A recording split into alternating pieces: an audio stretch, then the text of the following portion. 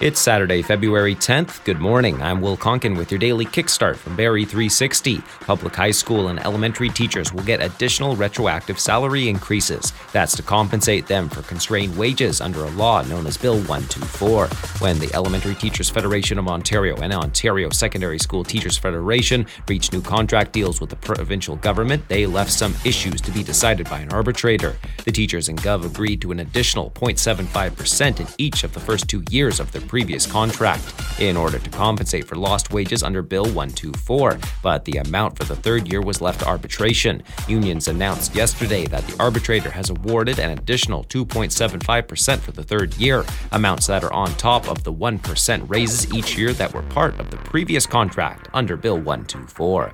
In case you missed it, Ontario's Premier says the province will spend $3.1 billion in federal healthcare funding on increasing access to family doctors, reducing backlogs, and adding more healthcare workers. Doug Ford made the announcement yesterday after formalizing a decade-long health accord with Canada's Prime Minister. The funding covers 3 years out of the $8.4 billion 10-year agreement in principle the feds reached last year with the province, part of an overall $198.6 billion for health funding across the country.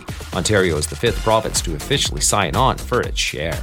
Finalists announced for the 2024 Women in Business Awards. Barrie Chamber of Commerce unveiled the top 3 across 7 categories. Awards are March 7th at Liberty North. Check out the full list of finalists at barrie360.com and to get your tickets.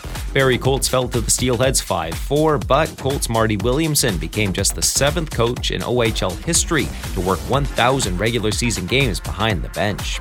To the NHL, Wild, Rangers, and Oilers picked up dubs. Raptors held off the Rockets 107-104. Toronto welcomed back former star Fred VanVleet. And in junior C hockey, Midland with a 5-2 win over Innisfil, Huntsville beat Caledon 3-2, and Schaumburg took down Penetang 6-3.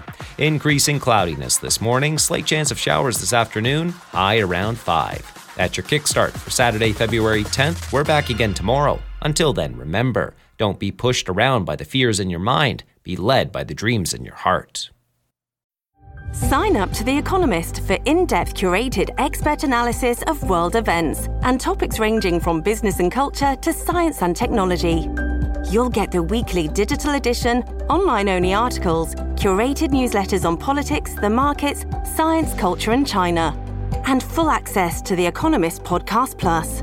The Economist is independent journalism for independent thinking. Go to economist.com and get your first month free.